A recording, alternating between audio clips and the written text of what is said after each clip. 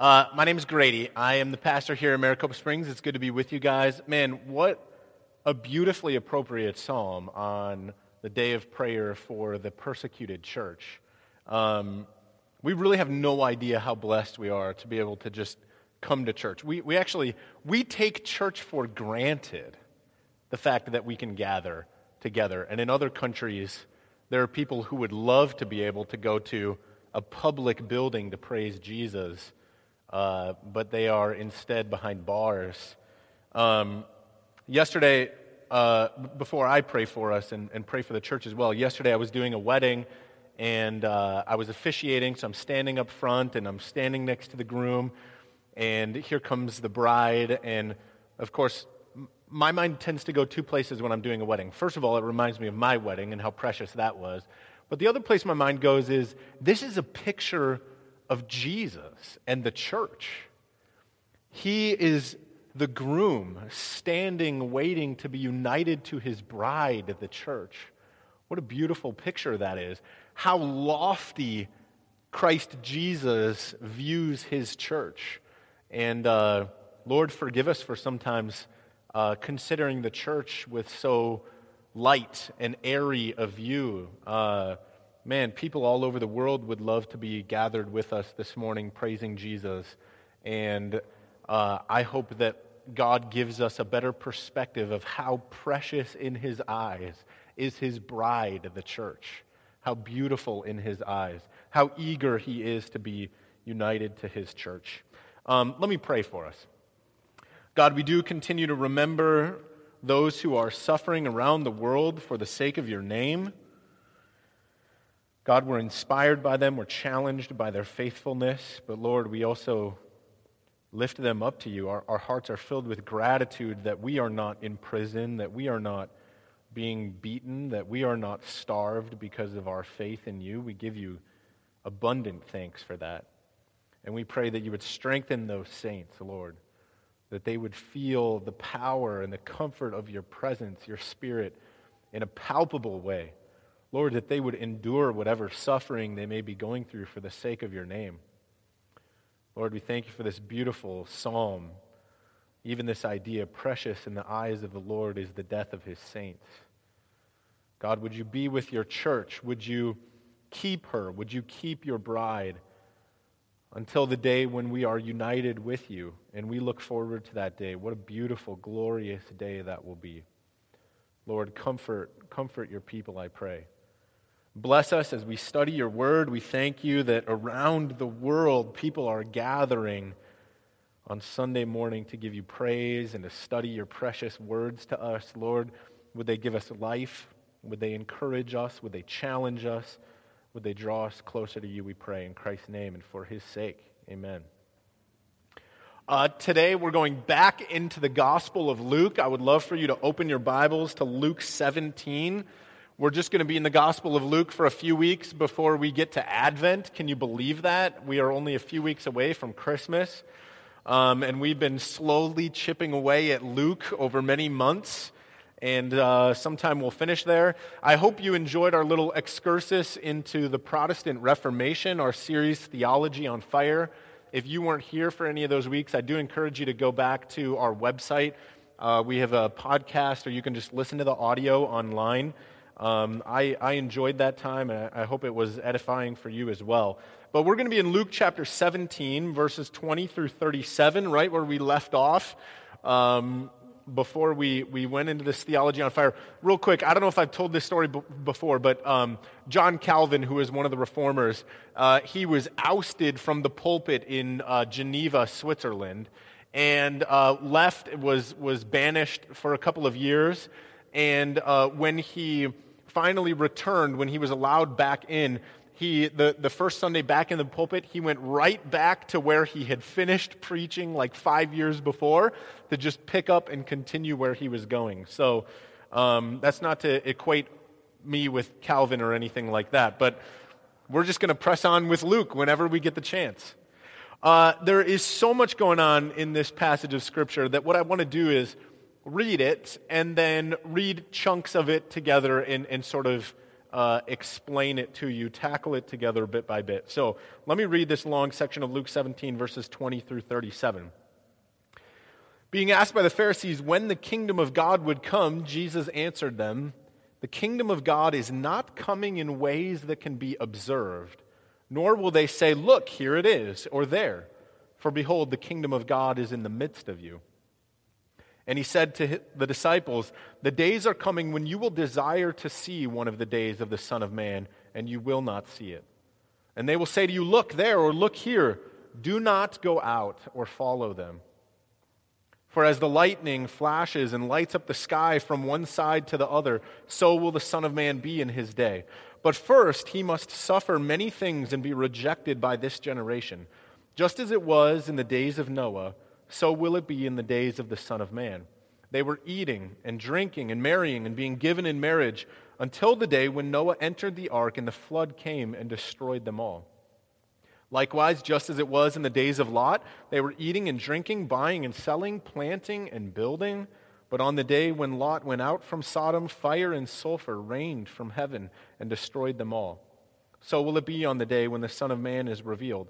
On that day, let the one who is in the housetop with his goods in the house not come down to take them away. And likewise, let the one who is in the field not turn back. Remember Lot's wife. Whoever seeks to preserve his life will lose it, but whoever loses his life will keep it. I tell you, in that night there will be two in one bed. One will be taken and the other left. There will be two women grinding together. One will be taken and the other left." And they said to him, "Where, Lord?" And he said to them, "Where the corpse is, there the vultures will gather." I know it's been a while since we were looking at Luke together, but one of the themes that we've encountered through this gospel is the kingdom of God. We've seen Jesus give all kinds of hints about the kingdom of God. Where it is, when it is, who it belongs to, what it is. A big part of this was way back in Luke chapter 13, if you can remember that far back. But it's been peppered all throughout the Gospel of Luke as we have made our way through this book. And I want to remind you of a very important idea that we have discussed, I would say repeatedly, that we've learned about the kingdom of God. And I've asserted this: the kingdom of God is wherever human hearts are under the authority of Jesus. The kingdom of God is wherever human hearts are under the authority of Jesus. And I think this idea is really important because even today people still misunderstand the kingdom of God. What does Jesus say the kingdom of God is? Some things that we've maybe been told or people have thought. Is it the nation of Israel? Is it the nation of America? Is it evangelical Christianity as we specifically know it in the 21st century? Is it some mystical spiritual reality that exists somewhere out in the cosmos, in some other dimension? Is it a political reality? Is it the modern Western world? Is it some utopian society that we're waiting to come upon planet Earth? Is it even an earthly reality at all when we talk about the kingdom of God? Now look at what Jesus says in verses 20 to 21. Being asked by the Pharisees when the kingdom of God would come, he answered them, "The kingdom of God is not coming in ways that can be observed, nor will they say, 'Look, here it is,' or 'there.' For behold, the kingdom of God is in the midst of you." I think Jesus says quite clearly the kingdom of God is not coming in ways that we will perceive with our eyes. The Pharisees, they were the watchmen for the kingdom of God. They were on the lookout for the kingdom of God to be ushered in. So it's only natural, therefore, then, that they would be asking Jesus, like, "Jesus, if you are the Messiah, then where is the kingdom of God? When is it coming and what will it look like?" And I think Jesus says something that must have surely shocked them to the very core, something that must have utterly baffled them. He says, "You're doing it wrong. The kingdom of God is not coming in ways that can be observed. It is not something that you should expect to be revealed in a tangible form. Rather, the kingdom of God is here, and it is in the midst of you, because the kingdom of God is everywhere human hearts are under the authority of Jesus." A kingdom of God, it is in fact a true reality, but it has a spiritual nature to it. It is a kingdom in which every heart that has been transformed by the grace of God belongs now, right now. So if you are a lover of Jesus, even though one day you will enter the kingdom of God in fullness, you are already in the kingdom of God, even if you cannot feel it or touch it or perceive it. Now, the reason why this idea must have been particularly shocking for the Pharisees, maybe even distasteful to the Pharisees, is because the Jews were under the authority of Roman rule at this point in history. They were the subjects of Roman dominion. And their expectation was that when the kingdom of God came, it would come with a literal fulfillment of a kingdom that would overthrow the Romans. It would come with an army. For Jesus to say that the kingdom of God was in the midst of them flew in the face of their belief that the nation of Israel was going to be reestablished as a great kingdom on earth, the kingdom of God. They simply could not conceive of this idea that the kingdom of God could be in the midst of them even while the Roman authorities were still ruling and reigning over them. They fundamentally misunderstood the nature of the kingdom of God. So they were on the lookout for a socio-political king, a new David, who would live in a palace, who would sit on a throne, who would raise up an army, who would rule over a country and a plot of land. But in looking for that, they had set their sights far too low in thinking that the Messiah would be primarily concerned with a little piece of geography or a single nation amongst his creation. Even as we read the Old Testament, if you read it carefully, you see it's very clear, even in books like Deuteronomy, which I know is everyone's favorite, and Psalms, Ezekiel, and Isaiah, that even the promised land, even the nation of Israel, was meant to be a picture of the people of God, a picture of a kingdom where God ruled over people, not just over a nation state. The king of creation was determined to be the Lord of human hearts, not just the Lord of some, again, little geographic area. And this is why when Jesus said that the kingdom of God is in the midst of you, it just did not compute for the Pharisees. They simply did not understand. Because the kingdom of God was not a physical place. Rather, the kingdom of God exists everywhere that human hearts are under the authority of Jesus. So the kingdom of God began its true invasion in the days of Jesus at his first coming, and it continues even now more and more as more people around the globe submit to Jesus as Lord, turn in their hearts to him and bow their knees and confess him as the Messiah. And the invasion that started then and is ongoing now will one day be completed at the return of Christ when he comes to claim what rightfully belongs to him. So understand, where is the kingdom of God? Well, it is here in America, and it's in the Muslim Middle East, and it's also in China and Israel and Russia and Latin America. It is every place where people call Jesus Lord of Lords and King of Kings. That is where the kingdom of God is. Now, understand, though, this does not mean that the world is universally in the kingdom of God, rather that the kingdom of God is universally in the world because it exists everywhere that people are under the authority of Jesus. Do you catch the distinction there? Do you see the difference? It's not that everyone everywhere belongs to the kingdom of God, but rather everywhere you go, you will find people whose hearts love Jesus. I remember being in Khartoum, Sudan, many, many years ago, and a city that is predominantly Muslim. And I was there with my dad, and we were doing a conference with Christians, and here in this city that must be hundreds of thousands of people, here were 15 Christians who loved Jesus, and there was the kingdom of God. Look at verses 22 through 23. And Jesus said to the disciples, "The days are coming when you will desire to see one of the days of the Son of Man, and you will not see it. And they will say to you, 'Look there,' or 'Look here.' Do not go out or follow them." Now there's a subtle shift here. I think we have to pay very close attention to what Jesus is saying. The kingdom of God has come, but the days of the Son of Man are not yet come. Look closely here. He talks about the kingdom of God and also the days of the Son of Man. Jesus has shifted here from present tense in verses 20 to 21, now to future tense in verses 22 to 24. We know this because if we look at verse 25, he says, but first. So he's going to tell us again about something in the future, but right now he's talking about present tense. Future tense, forgive me. So the days of the Son of Man, those are the days when every knee will bow and every tongue will confess that Jesus is Lord. And the Son of Man will rule over his creation visibly from his throne. The kingdom of God has come, and it is coming, because wherever the people of God are under the authority of Jesus, then the kingdom of God is there in their midst.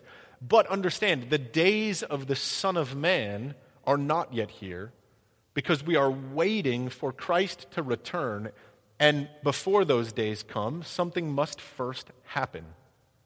For now, Christ's kingdom is not yet fully established, because in this age, Scripture teaches us, the world remains under the curse of sin and even under the authority of Satan himself. Now, why is this so important?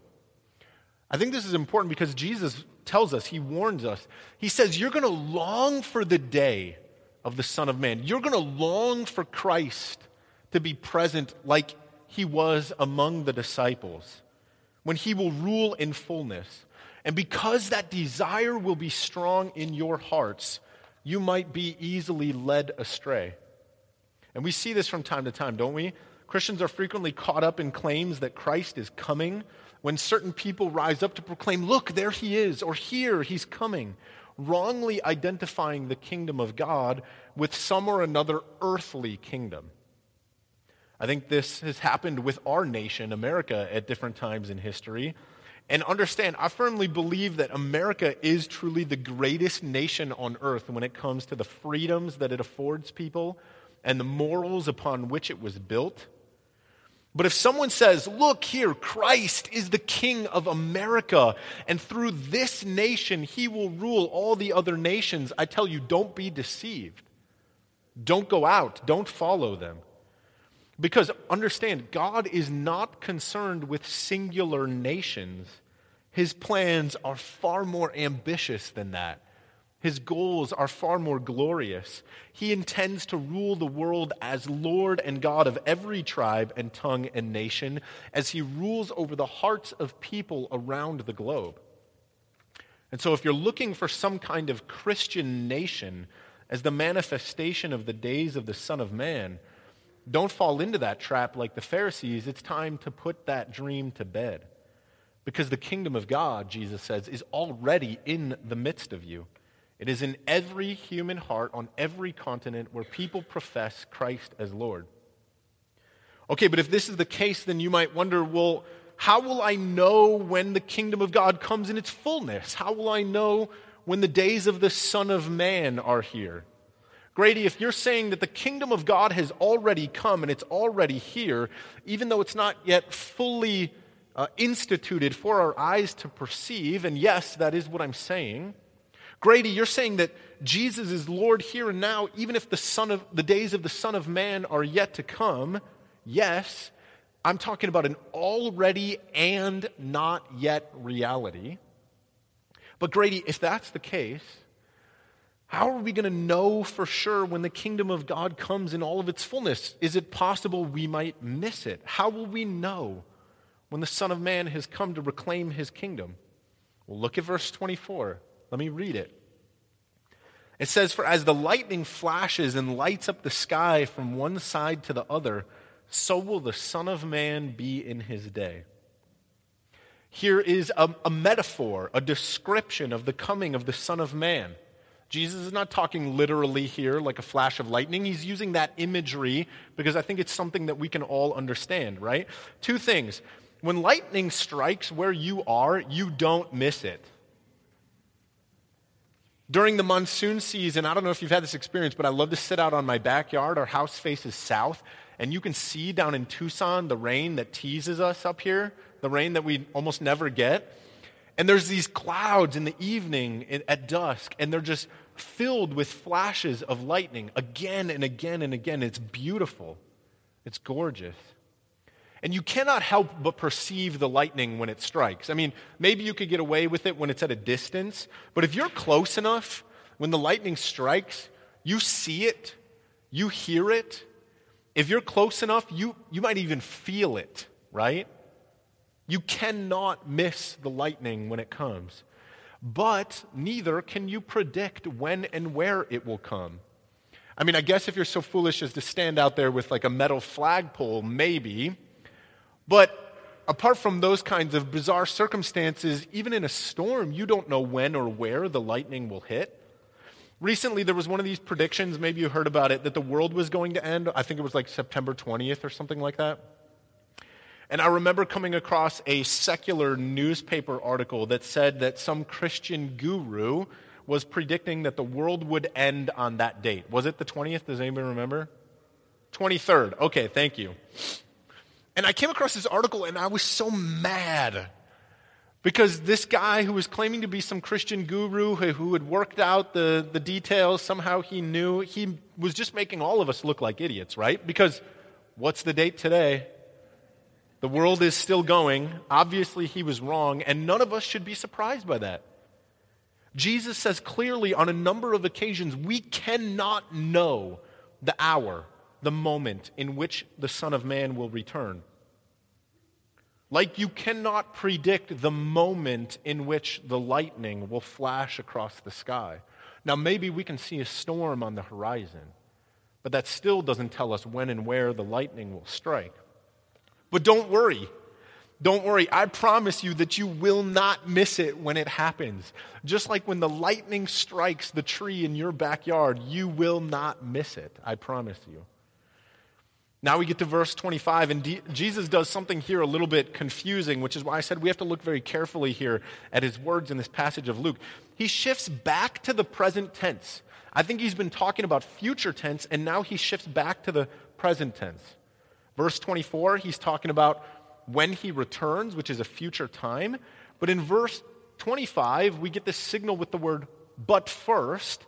He tells us that there is an important event that must happen first. Let me read it. But first, he, that's the Son of Man, must suffer many things and be rejected by this generation. Jesus is telling his disciples that before Christ can return, he must suffer, he must die, he must be buried, he must rise. And what you need to understand at this point is that there is no kingdom of God without the cross. There is no kingdom of God without the cross. The only way for God to tame the radically ruined hearts of men and at the same time uphold the holiness of his name is through bloodshed. Do you understand that all through history, if we go back and we look at essentially every single kingdom that has ever risen to power, every kingdom has been established through bloodshed?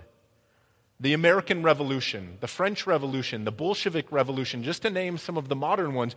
But you can go all the way back to Assyria, Rome, every nation. When kingdom clashed against kingdom for a new kingdom to come, tragically, it did so through bloodshed. But notice the uniqueness of the kingdom of God. Look at this. Does it come through the bloodshed of man? Does it come through wars? Does it come through our death and our suffering? No. See, the grace and the goodness of our God is that although man has rebelled against him, God chose not to shed the blood of man to establish his kingdom. He chose instead to shed his own blood to bring about his kingdom. And by the very nature of that blood, eternal, omnipotent, omniscient, the kingdom of God is an everlasting kingdom. Every kingdom established by the bloodshed of man will perish to history. But the kingdom of God established by the blood of Christ will be forever. Before I go any further, I want to park here for a moment so you don't miss this. Please don't miss this, because as we go on, the intensity of the coming of the Son of Man, that day that is in the future, is going to ratchet up quite a bit as we continue to read. And if we head there too fast, we might not realize We might not let it sink in just how gracious our God truly is. You are invited into this kingdom. The kingdom where the grace of God rules all of creation. And your entrance ticket into that kingdom, if I can be so crude, is the blood of Christ, which atones for your sins. The revolution of this kingdom has already come, and it is coming, and that fact changes everything for mankind. The fact that Jesus was rejected by his generation, given over to be crucified, that he died, he was buried, and he rose again, means that you can be part of that kingdom without further bloodshed, without your own bloodshed, because it's been laid on Christ on your behalf. His blood has earned you the right to become a subject of his kingdom. All that's required then of you is to place your life in his hands, to trust him, to bring your heart under his authority. Now, as we read on and we look at the rest of the verses in our text, we're going to see Jesus switches back to the future tense again to describe what the coming of the Son of Man will be like when he returns for the final time to claim his kingdom. Let me read verses 26 through 30. Again, Jesus gives us a metaphor. He says, "Just as it was in the days of Noah, so it will be in the days of the Son of Man. They were eating and drinking and marrying and being given in marriage until the day when Noah entered the ark and the flood came and destroyed them all. Likewise, just as it was in the days of Lot, they were eating and drinking and buying and selling, planting and building. But on the day when Lot went out from Sodom, fire and sulfur rained from heaven and destroyed them all. So will it be on the day when the Son of Man is revealed." Now I think Jesus is getting back to the initial question of verse 20, telling them what it will be like when the fullness of the kingdom of God comes.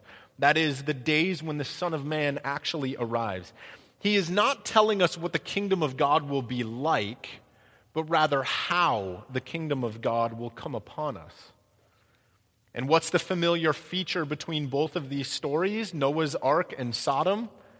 I think if we simplify it, the answer is to say that nobody escaped from the judgment of the flood or the destruction of Sodom.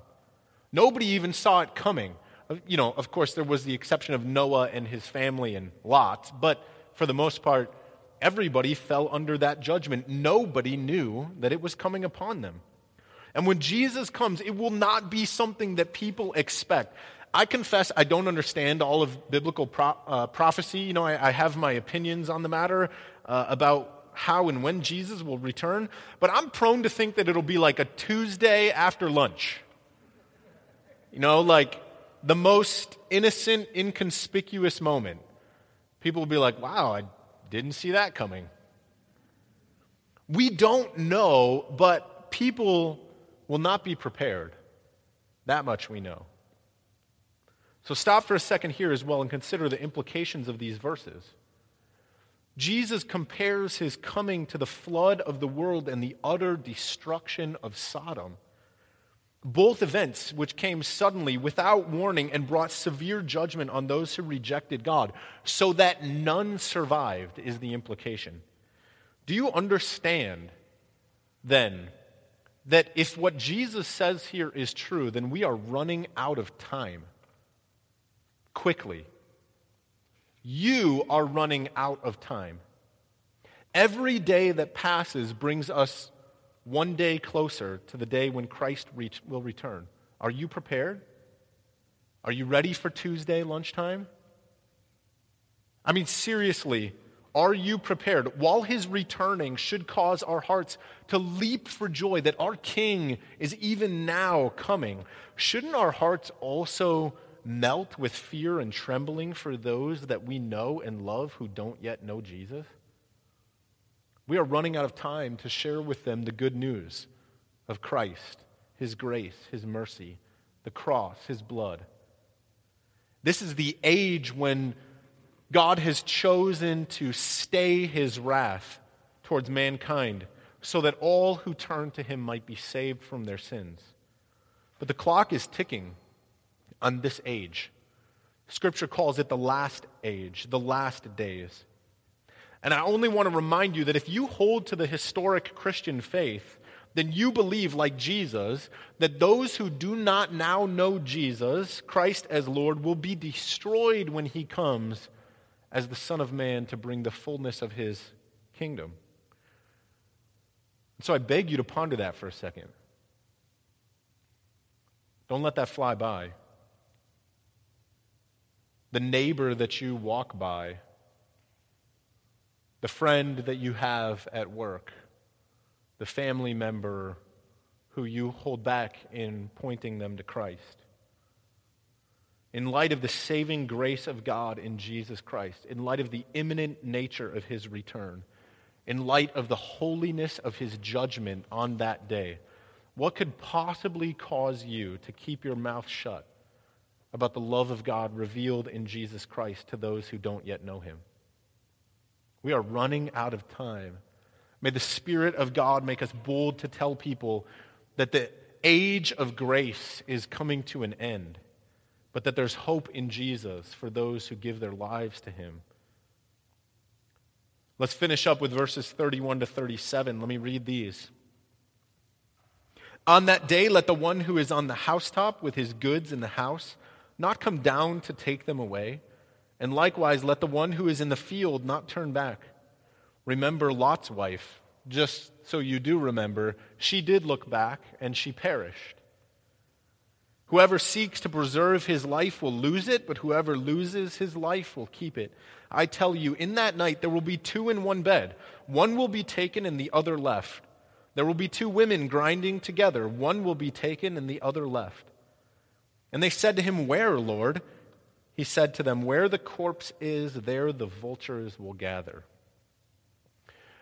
I think this is a text that some people would use to support the idea that when Jesus returns, Christians will be raptured. They'll disappear from the scene of judgment before the tribulation. That's a view that was sort of popularized again today in the Left Behind books.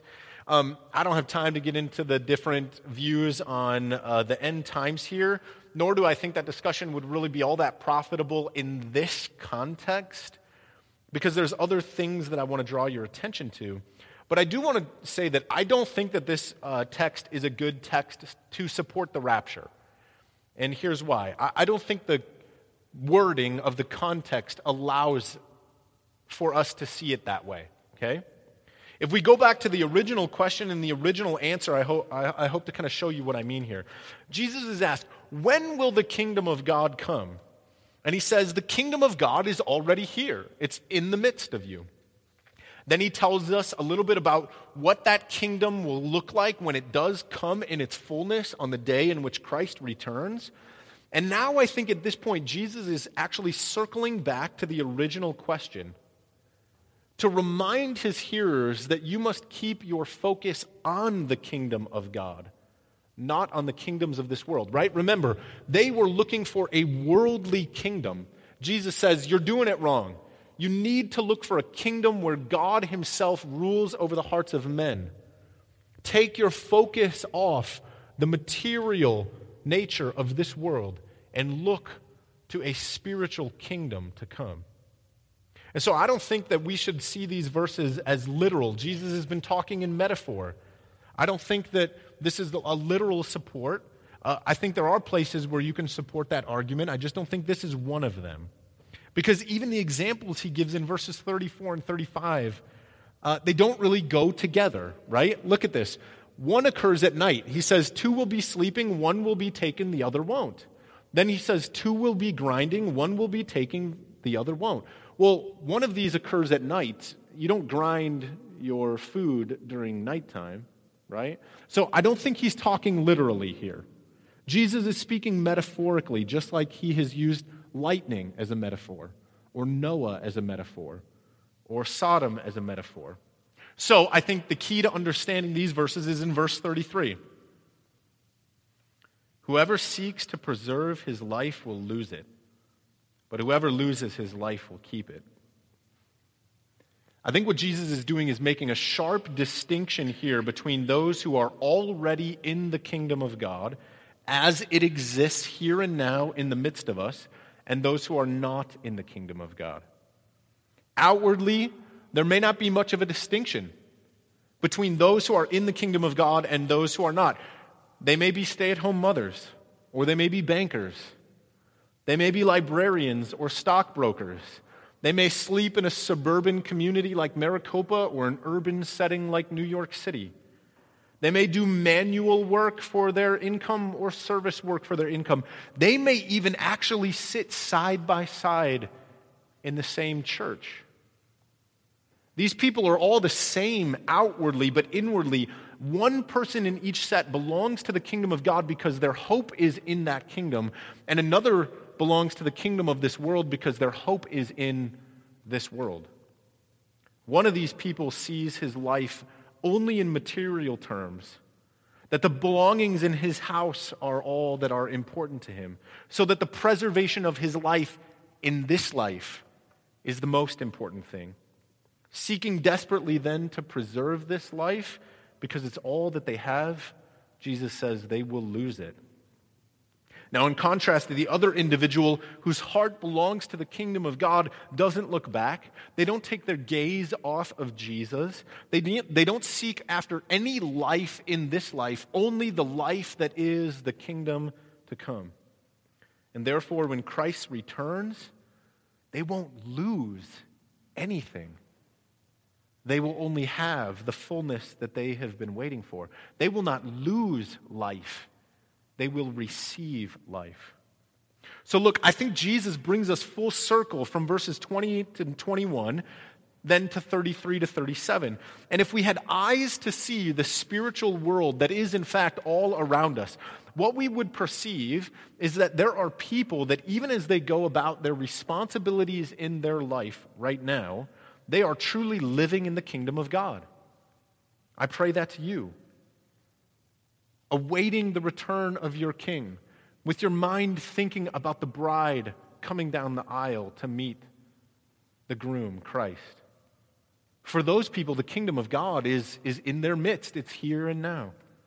Conversely, if we had eyes to see the spiritual world already all around us, we would see, I think, the terrifying sight of the vultures already circling over the hearts of people all around us.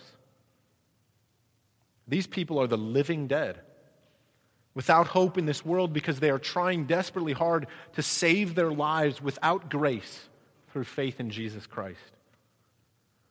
Wouldn't that be a terrible vision to see? So let me conclude with this, just a reminder. The kingdom of God is everywhere that the hearts of men and women are under the authority of Jesus. So first, I beg you to consider your own life. You are at church, yes, but are you in the kingdom of God? Is your heart really submitted to Jesus as King? If so, then rejoice with the answer that Jesus gives to the Pharisees. The kingdom of God is in the midst of you. Be joyful, be encouraged. By losing your life in this life, you will gain life eternal for the sake of Christ, your King.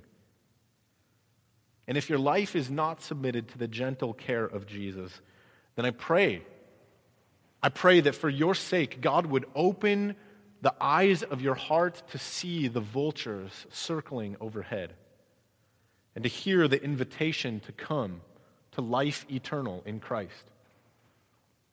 Second, then, I beg you to consider the lives of others. Too many will perish on the day of the coming of the Son of Man. And I think we will be filled with joy at the return of our King. But I wonder if there won't, for just a moment, first be weeping and mourning over the fact that we didn't have more courage to proclaim the love of God to the lost that we knew in this life. You know what Jesus says to his disciples? He says, the harvest is plentiful. The problem is not that people out there are not interested in knowing Jesus. The problem is that there are not enough workers going out to share that good news. And so I pray, may God make this church a place where people long to bring others into the kingdom of God, that they might find this life in Christ. Let me pray for us. God, we thank you for this life. We thank you that the kingdom of God has come, and it is in the midst of us already. That by surrendering our hearts to your authority, we have already entered your eternal kingdom. Lord, give us eyes to see that truth. But Lord, I pray too that we would have eyes to see that the church is on a mission to fill up the kingdom of God. That it is our joyful responsibility to chase away the vultures and to point people to your grace. Lord, would you make us bold against the enemy to proclaim Christ as the risen Lord? Lord, we want to be workers in this harvest. And I think about our city here, Maricopa. The field is ripe. The harvest is plentiful. God, would you make us workers for your glory, for the sake of your kingdom? Would you allow us to understand the hope that we have been given so that we are courageous to share that hope with those that we know who are lost? And Lord, for your kingdom, for your sake, for your glory, would you reap a great harvest?